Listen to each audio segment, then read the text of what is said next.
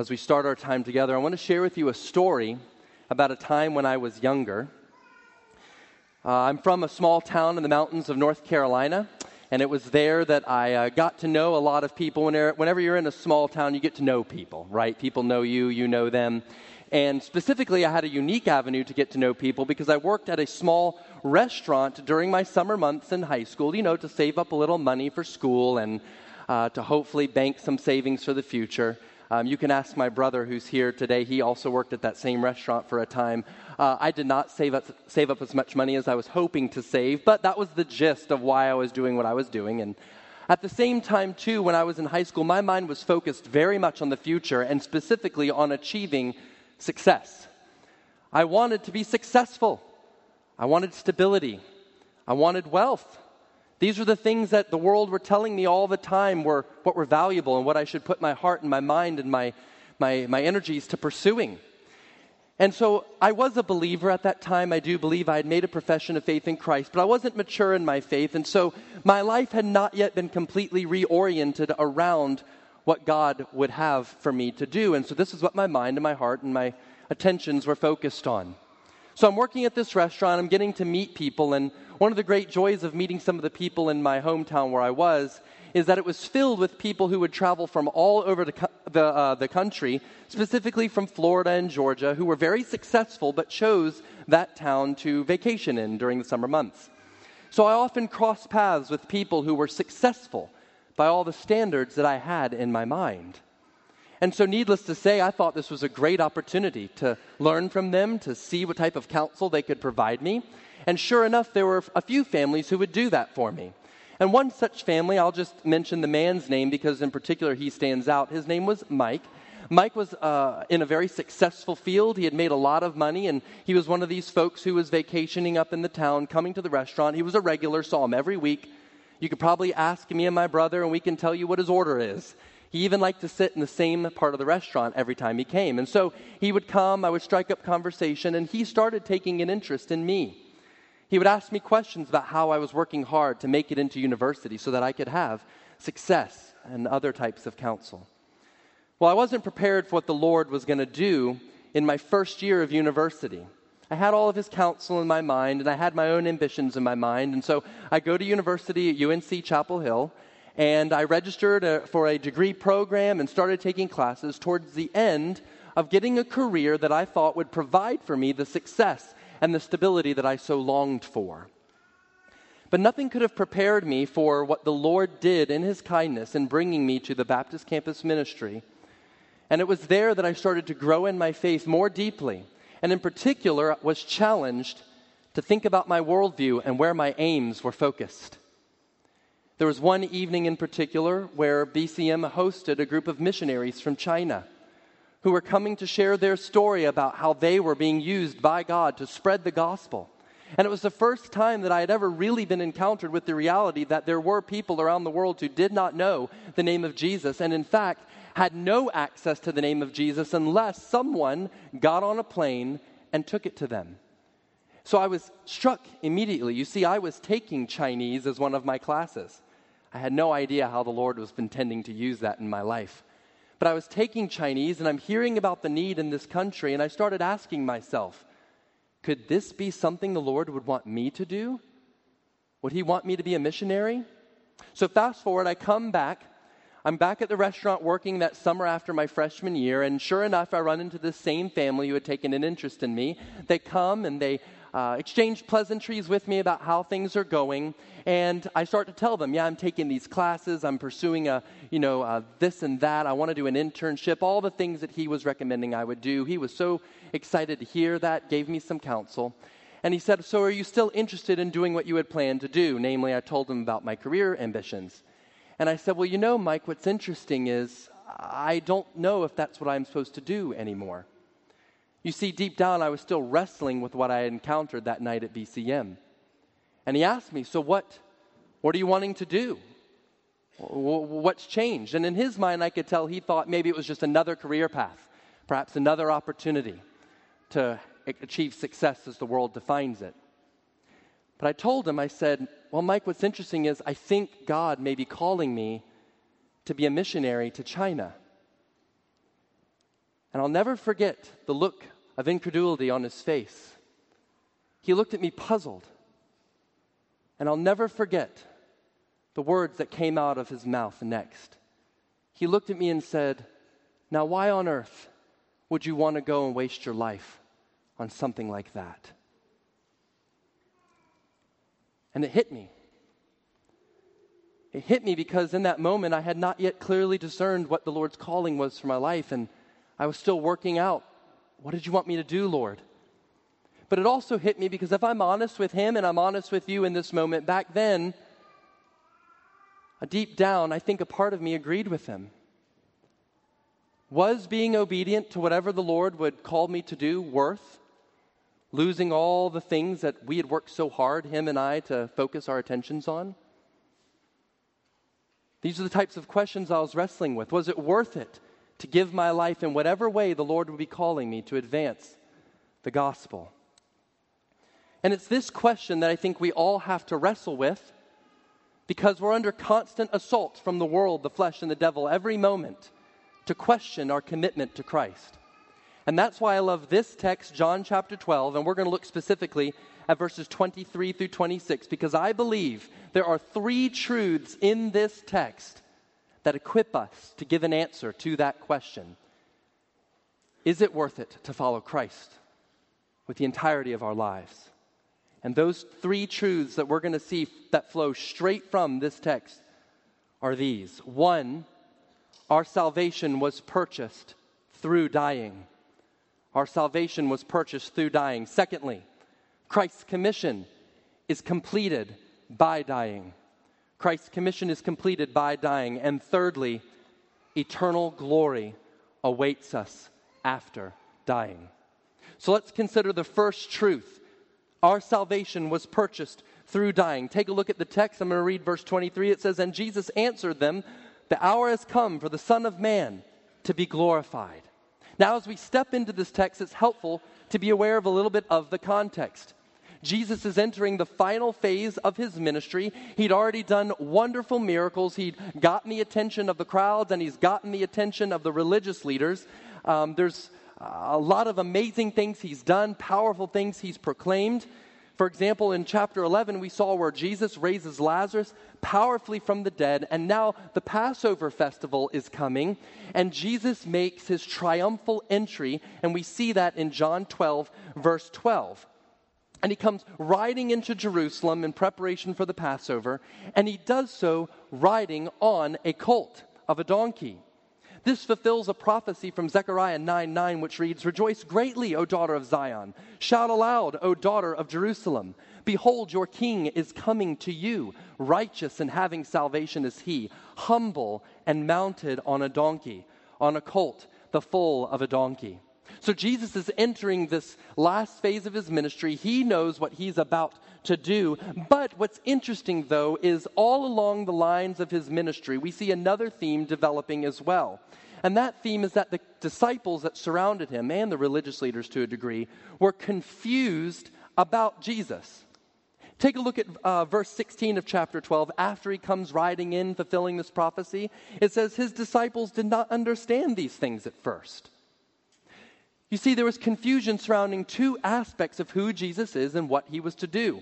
There was confusion about his mission, and there was confusion about his timing. What do I mean by confusion about his mission? Well, as Jesus is going through his ministry and the disciples are acknowledging him for who he is and learning about who he is and what he's coming to do, there's this expectation that Jesus was this king, but that he was going to be this wonderful, powerful, earthly conqueror. The disciples and the Jews were looking forward to this Messiah figure who would come riding in powerfully, would overthrow the Romans, and would establish his rule on earth, restoring Israel to all of its former glory. Now, all along the lines, the disciples are looking for these moments. Is this the time when he's going to do this? Is this the time when he's going to ride in and he's going to powerfully do it? So then they see Jesus coming into Jerusalem on a donkey, not exactly a picture of a vast military conquest, and so they're confused. What is his mission? Now, you may be wondering, though, well, hadn't Jesus been telling him his mission all along? Well, yes, but they didn't fully understand it. He had foretold about his sufferings. Even the Old Testament, As we were reminded last week, foretold that the Messiah would suffer. Places like in Isaiah 52 and 53, where God makes very plain that his suffering servant would have to suffer in order to purchase salvation for his people. Jesus himself in Matthew 16 says that he began to show his disciples that he must go to Jerusalem to suffer many things from the elders and the chief priests and the scribes and to be killed, and on the third day be raised. You may remember after that moment, Peter pulls Jesus aside and tells him, "Surely not, Lord, this will never happen to you." Why does Peter make that proclamation? Because he's confused. This doesn't make sense. Why would someone who's supposed to be this powerful king go to suffer and die? And to be fair, even Jesus' usage of the title Son of Man evokes a powerful image. It comes from Daniel 7:13 through 14, where it says, "And behold, with the clouds of heaven, there came one like a son of man, and he came to the Ancient of Days and was presented before him. And to him, this Son of Man, was given dominion and glory and kingdom, that all peoples, nations, and languages should serve him. His dominion is an everlasting dominion which shall not pass away, and his kingdom one that shall never be destroyed." So you have this image, this Son of Man who's coming to be this victor. But here again, Jesus is riding in on a donkey. What is his mission? What is he doing? No grand army, no grand rebellion. There's this humility to what Jesus is doing. But secondly, there's a confusion about his timing as well. You see, mixed in with confusion about what Jesus was doing was misunderstandings from the disciples' perspective about when Jesus ought to do them.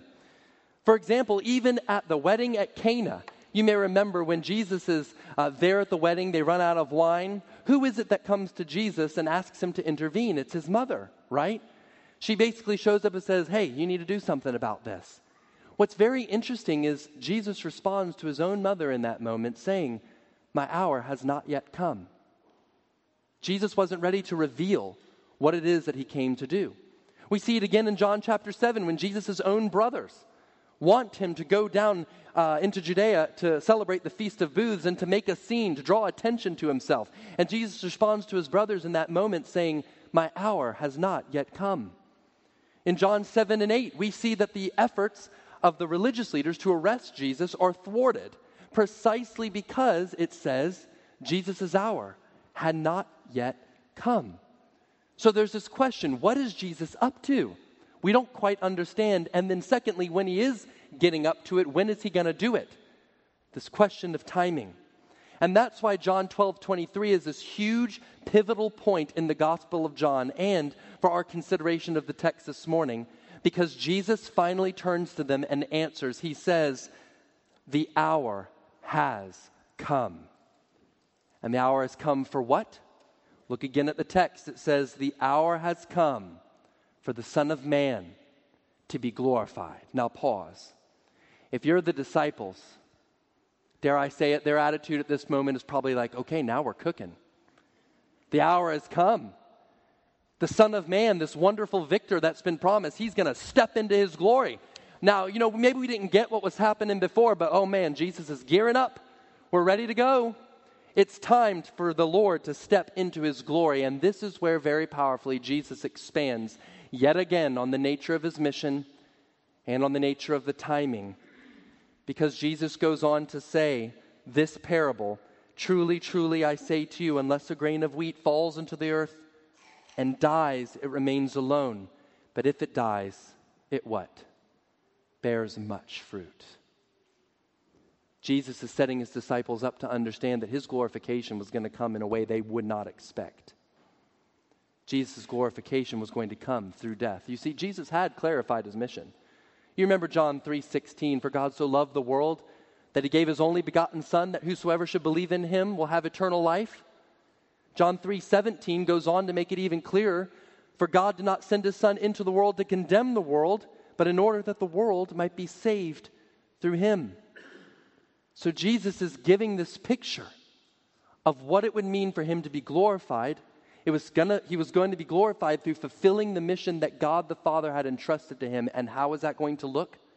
It was going to look like sacrifice. You see, Jesus was going to be the king, but his kingdom was going to be different than any kingdom of this world. It was going to be a kingdom that was going to be won in the great paradox of the Christian faith, by death. And you may be asking, well, why did Jesus have to die? That's a great question. Why did Jesus have to die? Well, you see, the Bible makes very plain that in the beginning, God created the heavens and the earth. And a part of that wonderful creation was man, mankind, you and me. People that he did not need, but that he chose to create to have relationship with him and to worship him. We were supposed to be his image bearers in the world. What does that mean? It means that all the qualities of God in some way, some of them, not all the qualities, we're not sovereign, things like that, but many of the qualities of God were meant to be on display through our relationship and sacrificial service done unto him in the world. We were supposed to live in perfect unity with God and to work and to keep the garden and to spread his glory throughout the entire world. But if you read after the creation account, you see very quickly things spiraled in the wrong direction because mankind, in our sinful rebellion, in our pride, we turned against God's will and against God's way, and we fell into sin by choosing to live for our own plans and our own pride and our own glory rather than his. And there was a great cost for that sin, that rebellion done against God. That cost was death. The punishment due to us because of our sin is death. Romans 6 makes it plain. The wage of sin is death. Why death? Well, because God is holy and he is just. He can't allow rebellion and sin into his presence. This people that he had created for his glory had rebelled against him. He can't allow that sin into his presence. And so the wage of sin is death, not only physical death in this world as a penalty for our sin, but even more powerful to just really wrap our heads around, eternal death, eternal separation from God forever, eternal conscious torment, suffering under the penalty of our sin. That's why we need God to intervene on our behalf. And God had a plan to save his people for himself. The plan was this gospel message that you've already heard sung and prayed about and celebrated this morning. God had a plan to bring about a Savior who would be able to stand in the gap between God and sinful humanity. And he would make a way for us to have our unity and our fellowship with God restored, not just in this life, but forever, eternal life, full forgiveness of sins and full unity with God forever. We needed a substitute. We needed someone like us who was fully God, who was able to bear under the full wrath of God for sin, but somebody who was like us, who could identify with us and stand in our place. That's why I think Jesus' favorite title for himself was Son of Man. It was a claim to deity, yes, but it was also a reminder of his mission. God became flesh and dwelt among us. Jesus lived a perfect life, earning a righteousness we could never earn. And then he would go to the cross, and he would bear the death that we deserve to pay, so that in him we may have his righteousness and be forgiven of all of our sin. So why did Jesus have to do all this? Well, because God's aim is to bring glory to himself. And very powerfully, God chose to bring glory to himself through saving a people for himself. That's how God has chosen to bring glory to himself. You know, the word glory, I like to define it this way, steal it a little bit from Andy. Glory is the radiant display of God's character and attributes on full display for the praise of who he is and what he's done. There is no more powerful display of God's character and his attributes than the redemption of a people for himself through his Son, Jesus Christ. When Jesus died on the cross, all of the attributes of God were on full display. His holiness, his power, his glory, and his love. All of it was on full display as Jesus bore under the wrath that we deserved. That's the steep cost. God was willing to sacrifice his own Son for sinners like you and me. Jesus knew this mission. John 6:38-40, for I have come down from heaven not to do my own will, but to do the will of him who sent me. And this is the will of him who sent me, that I should lose nothing of all that he's given me, but raise it up on the last day. For this is the will of my Father, that everyone who looks on the Son and believes in him should have eternal life, and I will raise him up on the last day. And lest you think this was some simple thing for Jesus to do, it wasn't. He was fully God, but he was also fully man. And Jesus was confronted with this mission. The question arises, will he obey it? Will Jesus, as he looks at the cost of our sin, separation from God, will the second member of the Trinity walk through in his humanity and bear that penalty that we deserved? Look down at verse 27 of John 12 and listen to Jesus' words. He says, "Now is my soul troubled. What shall I say? Father, save me from this hour?" Pause there. My mind goes to the Garden of Gethsemane where it says Jesus was sweating great drops of blood as he was thinking about the cost that he was about to pay for us. But he says, "For this purpose I have come to this hour." And look what Jesus' radical focus is in verse 28. "Father, what? Glorify your name." Jesus knew the mission. The kingdom of God would be built. God's glory would be on display, but there was only one way to do it. It was the sacrifice of his only begotten Son, so that anybody who would look to him could have eternal life. And so Jesus uses this agricultural analogy. Just like a seed of wheat goes into the ground, it has to do what? It has to die. The shell has to be torn off. But what happens when that seed is watered and when it's nurtured and when it grows? It grows up into a plant that produces many, many seeds. Through the one death, the multitude could have life. That's the image Jesus is giving to us and to his disciples. And very powerfully wrapped up in this image as well is the reality that Jesus didn't stay dead for long. Because it says in Scripture as well that after 3 days, he what? He rose from the dead in victory over sin and death. And what did this prove? This proved that Jesus' sacrifice in our place was both pleasing and acceptable to God. I can't say it any better than what Philippians 2, 6 through 10 says. Hear these words. It says, "Jesus, though he was in the form of God, did not count equality with God a thing to be grasped, but he emptied himself by taking the form of a servant, being born in the likeness of men. And being found in human form, he humbled himself by becoming obedient to the point of death, even death on a cross. Therefore God has highly exalted him and bestowed on him the name that is above every name, so that the name of Jesus every knee shall bow in heaven and on earth and under the earth, and every tongue confess that Jesus Christ is Lord, to the glory of God the Father." Brothers and sisters, Jesus' sacrifice on the cross was accepted by God. How do we know? Because he was raised in power from the dead, and then God exalted him to his right hand with all rule and with all authority. We can look to Jesus now ascended at the right hand of God and have hope. Our sin debt has been paid, and any who look upon the cross and trust in what Jesus did on their behalf can have not only full forgiveness of their sins, but eternal life in him. Isn't that powerful? That Jesus would do that for us. That's why I think it says, I don't think it says, I know it says, that for the joy set before him, Jesus did what? He went to the cross, despising its shame. He knew the cost, but he also knew the reward. You see, brothers and sisters, our salvation was purchased through dying. Our salvation was purchased through dying. And Jesus is communicating that to any who would come after him, that the salvation required death. It's the great paradox of the Christian faith. But the work was not done at Jesus' death and his resurrection.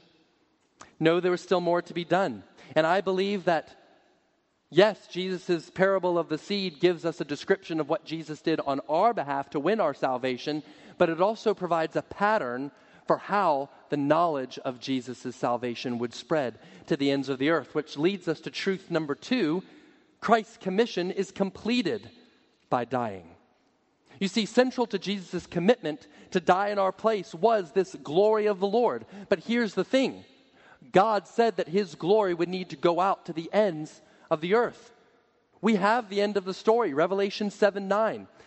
John looks and he says, "After this I looked, and before me was a great multitude that no one could count, from every nation, tribe, people, and language, standing before the throne and before the Lamb.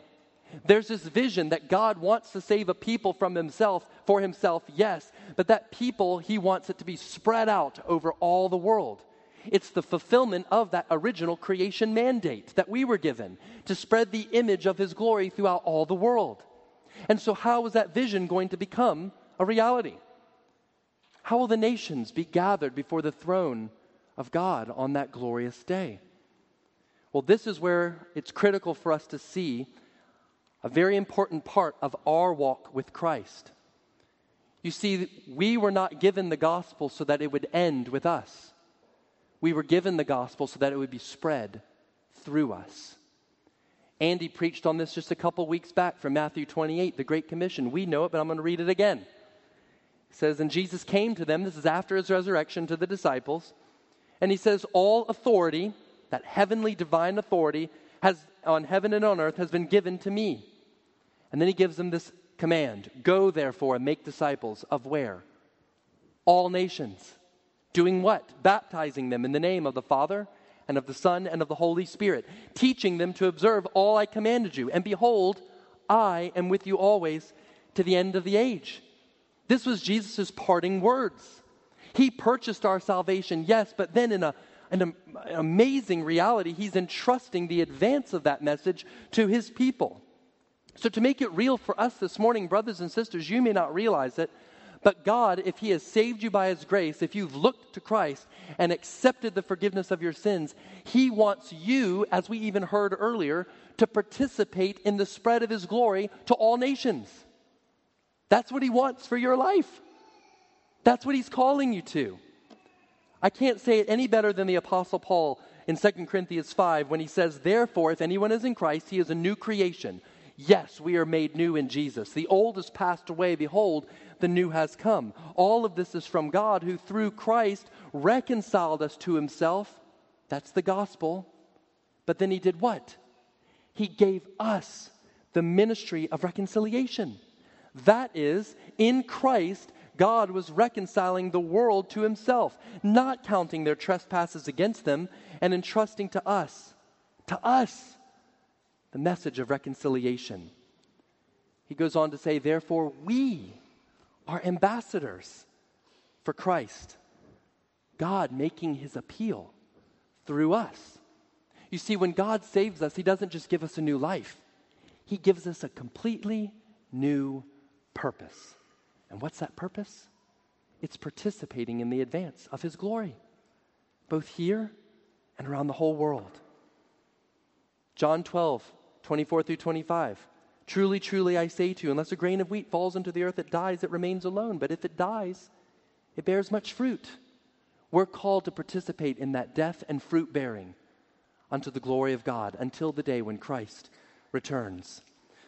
So whether or not we walk in obedience to this new mission, this new purpose, hinges on a question. Are we willing to die like Jesus was? Well, what do we mean by that? How do we carry out this purpose for the glory of Christ in the world? Well, that's where we come to verse 25. Take a look at it with me here. He gives that analogy, that parable. And then he says, whoever loves his life loses it. And whoever hates his life in this world will keep it for eternal life. Verse 25, I think, wraps up for us three things. There's three kind of truths that kind of flow from verse 25 that are helpful for us as we consider how do we carry out this purpose that God's given to us. Those three things are a warning, an instruction, and then a reminder. So let's start with the warning. What's the warning that Jesus is trying to get at in verse 25? Well, look again. He gives two things that we need to be mindful of. Loving our life and then loving our life in this world. Loving our life and then loving our life in this world. Why does Jesus choose to bring these two things up as it relates to the fulfillment of our divine purpose in Christ? Well, I think he's getting at the reality, and here's the warning, that our affections for Jesus and our attention for Jesus' mission are under constant assault all the time from both ourself, our own sinful pride, and the world. So you take a look at that first phrase, whoever loves his life. What does Jesus mean by that? Well, I think he's getting at the fact that even though we are saved in Christ, yes, Our sinful rebellion constantly is welling up and challenging Christ's rule over our hearts. We have our own plans. We have our own ambitions. We make for ourselves things that we want to walk in, things that we want to do. And it's not that all those things are bad, no. But they become bad, they become an idol whenever we do them devoid of considering what Christ would have us do. And so we're under constant assault from our own sin nature that we're battling every day to do the works that Christ has called us to do. But instead we do works that benefit ourselves. And we're too focused on ourselves. Brothers and sisters, the reason why Jesus dwells on this is because that's nothing short of rebellion. To elevate our own pride and to elevate our own ambitions and to not even ask Jesus to be a part of that equation is nothing more than sinful rebellion that stands directly opposed to what God is trying to do in your life and in the world. But it's not just the sin that wells up from within. It's also the world. Jesus is saying whoever hates his life in this world will keep it for eternal life. He uses this phrase that we need to hate our lives in this world because the world also stands opposed to what Jesus is doing. What does he mean by this? Well, it's very clear from Scripture that the world is used as an analogy or as a phrase that captures a truth, that it's a system, it's an order of governance that stands opposed to Jesus and his glory. You see passages like 1 John 5:19, it says, the whole world lies in the power of the evil one. It indicates that in the world, there's this whole system that exists that stands opposed with a malevolent intent, purpose to allure us away from Jesus and what he'd have us do.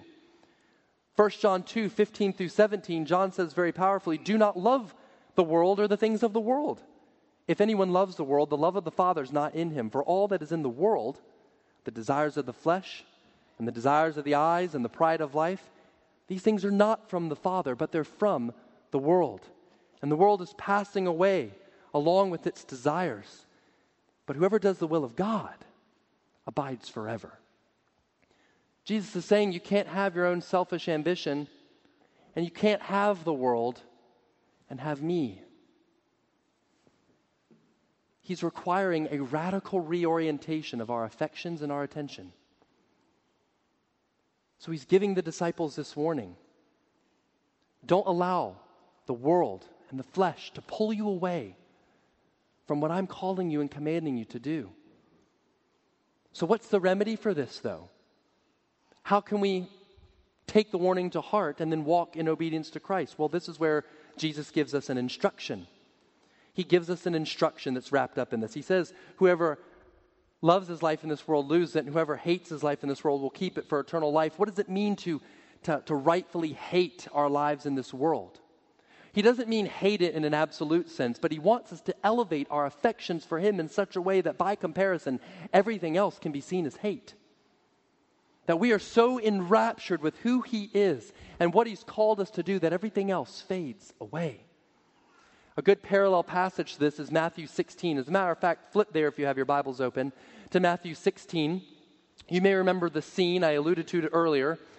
Peter makes this wonderful declaration of who Jesus says. He says, you are the Christ, the Son of God. And then Peter, just a few verses later, whenever Jesus tells them about the death he's going to have to die and the suffering he's going to have to endure, Peter says, far be it from you, Lord, that you're going to have to do these things. And then Peter is rebuked by Jesus. Jesus says, get thee behind me, Satan, for you do not know, your mind is set on the things of man, not on the things of God. And then we have that powerful declaration of what discipleship, what the cost of discipleship looks like for those who would entrust their lives to Christ. Look at Matthew 16:24. Jesus told his disciples after this scene unfolded, he says, if anyone would come after me, let him deny himself, take up his cross, and follow me. For whoever would save his life will lose it. But whoever loses his life for my sake will find it. For what will it profit a man if he gains the whole world and forfeits his soul? Or what shall a man give in return for his soul? For the Son of Man is going to come with his angels in the glory of his Father, and he will repay each person according to what he has done. What is Jesus getting at there? This is the instruction for us. The way that we can protect our hearts from being allured away from Jesus and his mission in this world while we're trying to live for his glory is we have to die daily. We have to die daily. We have to die to ourselves. What does that mean? It means when that sinful ambition rises, we take it to the cross. And we say, Jesus, not my way, but your way be done. What would you have me do, Lord? It means whenever we are lured by the world into sin or to pursue the ambitions that the world wants us to pursue, we die to those things. And we look to Jesus, him crucified on the cross, and we say, Father, in light of that sacrifice, what would you have me sacrifice for your glory? And brothers and sisters, this is so important. We can't miss this. Because if we miss this, hear me carefully, if we miss this truth, the gospel will never spread either to our nations or to the nations from First Baptist Church, Durham. The gospel simply will not spread if we are so enraptured with our own lives and our own pursuits or the pursuits of this world that we're unwilling to die to all of those things for the sake of obeying Christ wherever he calls. So we have the warning. We have the instruction. And wrapped up in that instruction is the cost. But then Jesus also, I think, in these verses is giving us a reminder. What's that reminder? The cost should be expected. Because that's what Jesus did. John 15:18-21, he says, if the world hates you, keep in mind that it hated me first. If you belong to the world, it would love you as its own. But as it is, you do not belong to the world. But I have chosen you out of the world. That's why the world hates you. Remember what I told you. A servant is not greater than his master. If they persecuted me, they will persecute you also. Then he goes on to say, they will treat you this way because of my name, for they do not know the one who sent me.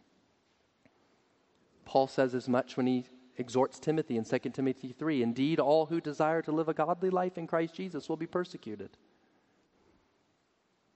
And Jesus prepares his followers in John 16:33. He says, I have said these things to you. I've reminded you of these things, that in me you may have peace. He goes on to say, in this world, not you might have trouble. You could have trouble. If you follow me, you might be asked to maybe some trouble. He says, in this world, you what? Will have trouble. But then he goes on to say, take heart, for I have overcome the world.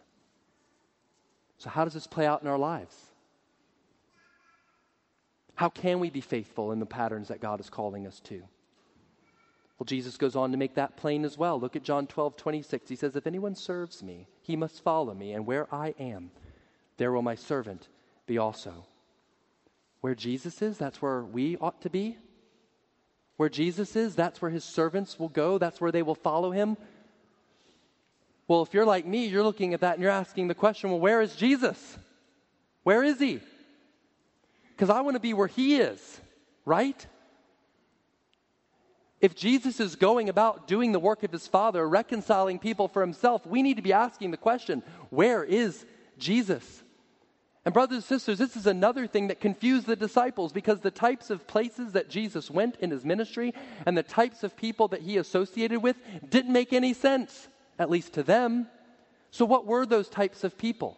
Who did Jesus associate with in his earthly ministry? He associated with the poor and with the lowly. He served the lame and the lepers, outcasts from the Jewish society that had no semblance of unity with their own people because of the ailments that they suffered.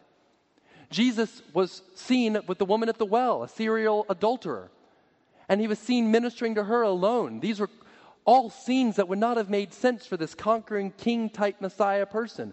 Why was Jesus doing this? He was setting a pattern for what he would want his disciples to do.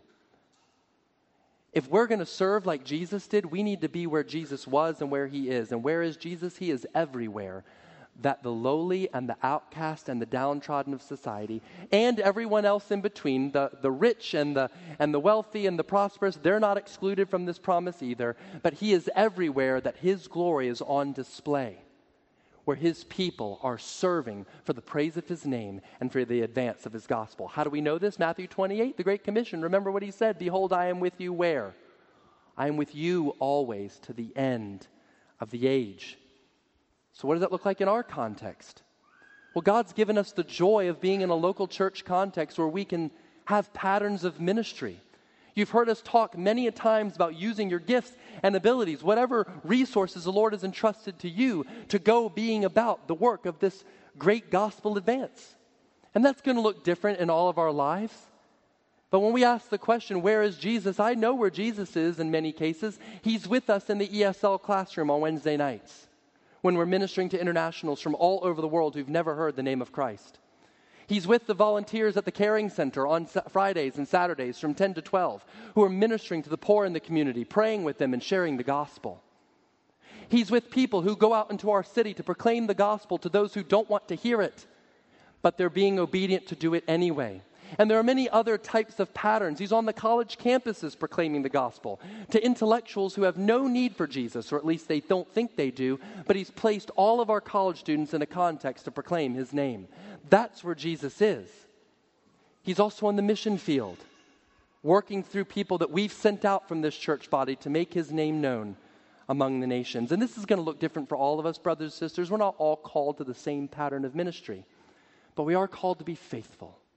We're called to be obedient in our love for Christ, to make his gospel known. So maybe you're a wife at home with children, and you're thinking, how can I play a part? Well, invest in your children for the glory of God.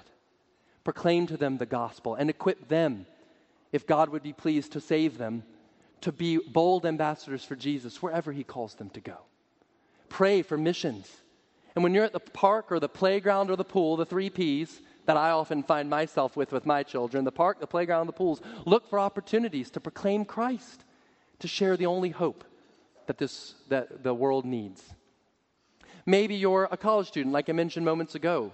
Consider the fact that God has placed you with a purpose on your campus, and that purpose is to make his glory known among the nations. Perhaps you are being called to missions. Perhaps you need to obey that call in your life even today. The point is not the exact nature of our individual callings. That's between you and the Lord. The point is, are we going to be obedient to whatever the Lord calls us to do?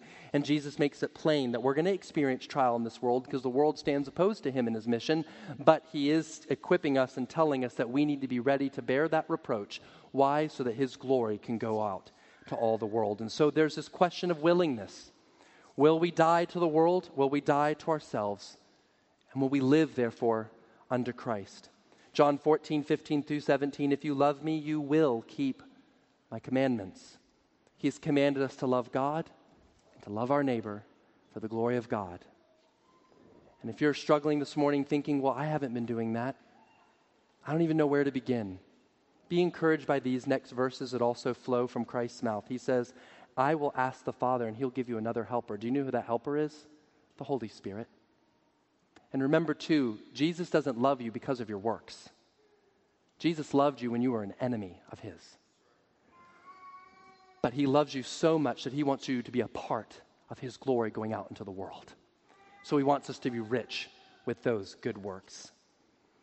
And so we have that truth number 1, our salvation was purchased by dying. We have truth number 2, the commission is completed by dying. And then lastly, truth number 3, eternal glory awaits us after dying.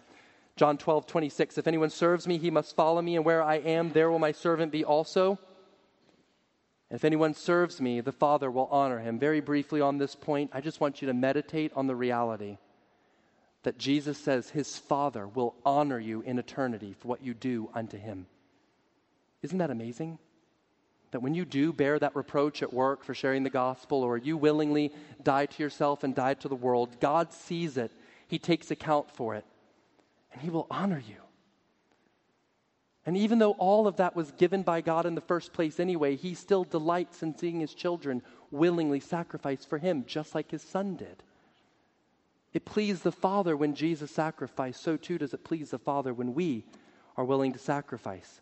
1 Corinthians 3, don't have time to read it here, but you can read it later. It speaks of us being rewarded for works done by faith that build Christ's kingdom. And brothers, sisters, we have eternity to enjoy with Christ. Is this not what motivated Paul to endure suffering in this world? I can't think of any person, Andy and I talked about this earlier this week, who's borne more suffering than the Apostle Paul. He bore under stonings and beatings and imprisonments every place he went. But amazingly, his commentary on all that is found in 1 Corinthians 4 when he says all these things are light and momentary afflictions, preparing for him an eternal weight of glory beyond all compare. You see, brothers and sisters, Romans 8:16 makes it plain that we are co-heirs with Christ. So when we join in his sufferings and participate with him, we also enjoy his reward, resurrection, eternal life, and the glory of casting our crowns before the Lord with whatever sacrifice we were called to make for him. As we meditate on these themes in closing, I want to leave you with a story that I heard recently at my graduation ceremony, actually at Southeastern this spring. Dr. Aiken was giving us a charge as people who recently received our MDivs to go out into the world and to obey Christ wherever he would call. And he told the story of an IMB missionary by the name of Karen Watson. Karen Watson was one of the ones who gave up the comforts of this life to serve Jesus wherever he would call her. And in her case, Jesus called her to serve in Iraq.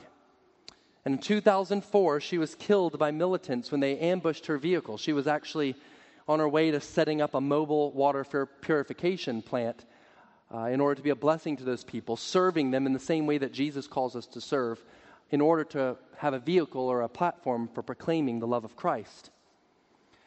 But what made her case interesting is that when she died, she had left a letter behind. And I want to read you just briefly her letter, her words now. She writes this to her two pastors. She said, "You should only be opening this letter in the event of my death. When God calls, there are no regrets. I tried to share my heart with you as much as possible, my heart for the nations. I wasn't called to a place. I was called to him. To obey was my objective. To suffer was expected. His glory was my reward. His glory is my reward. One of the most important things to remember right now is to preserve the work. Keep sending missionaries out. Keep raising up fine young pastors. And in regards to any funeral service, keep it small and simple. Yes, simple. Just preach the gospel. Be bold. Preach the life-saving, life-changing, forever, eternal gospel. Give glory and honor to our Father." She then goes on to describe the missionary heart when she says, "Care more than some think is wise. Risk more than some think is safe. Dream more than some think is practical. And expect more than some think is possible." Listen to these words. She says, "I was called not to comfort or to success, but to obedience. There is no joy outside of knowing Jesus and serving him. I love you too and my church family. In his care, Karen." Do you not hear the tone of victory in her voice? Do you not hear the tone of joy? Do you think Karen Watson is regretting right now how she sacrificed everything for the sake of Christ's glory? Do you think in 1,000,000,000 years from now, Karen Watson's going to regret how she used her life for Christ's glory? I don't think so. I don't think so. So the question for us is, do you agree with Karen when she says there is no joy outside of knowing Jesus and serving him?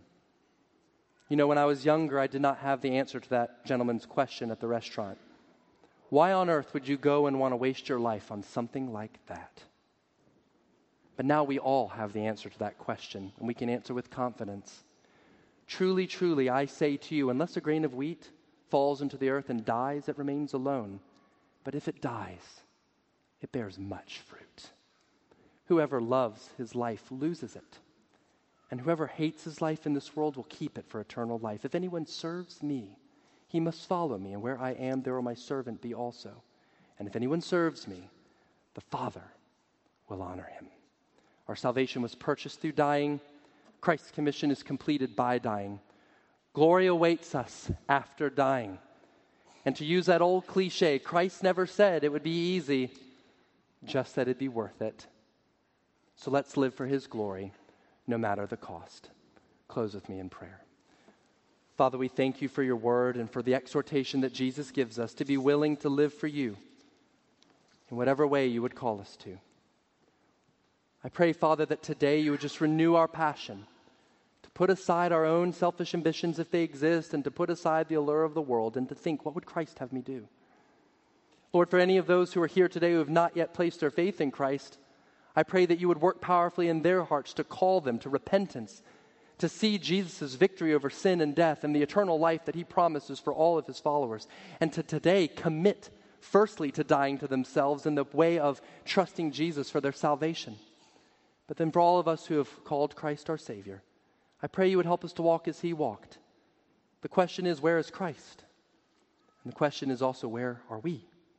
Help us, Father, to be where you are until your kingdom comes and your will be done on earth as it is in heaven. In Jesus' name we pray. Amen.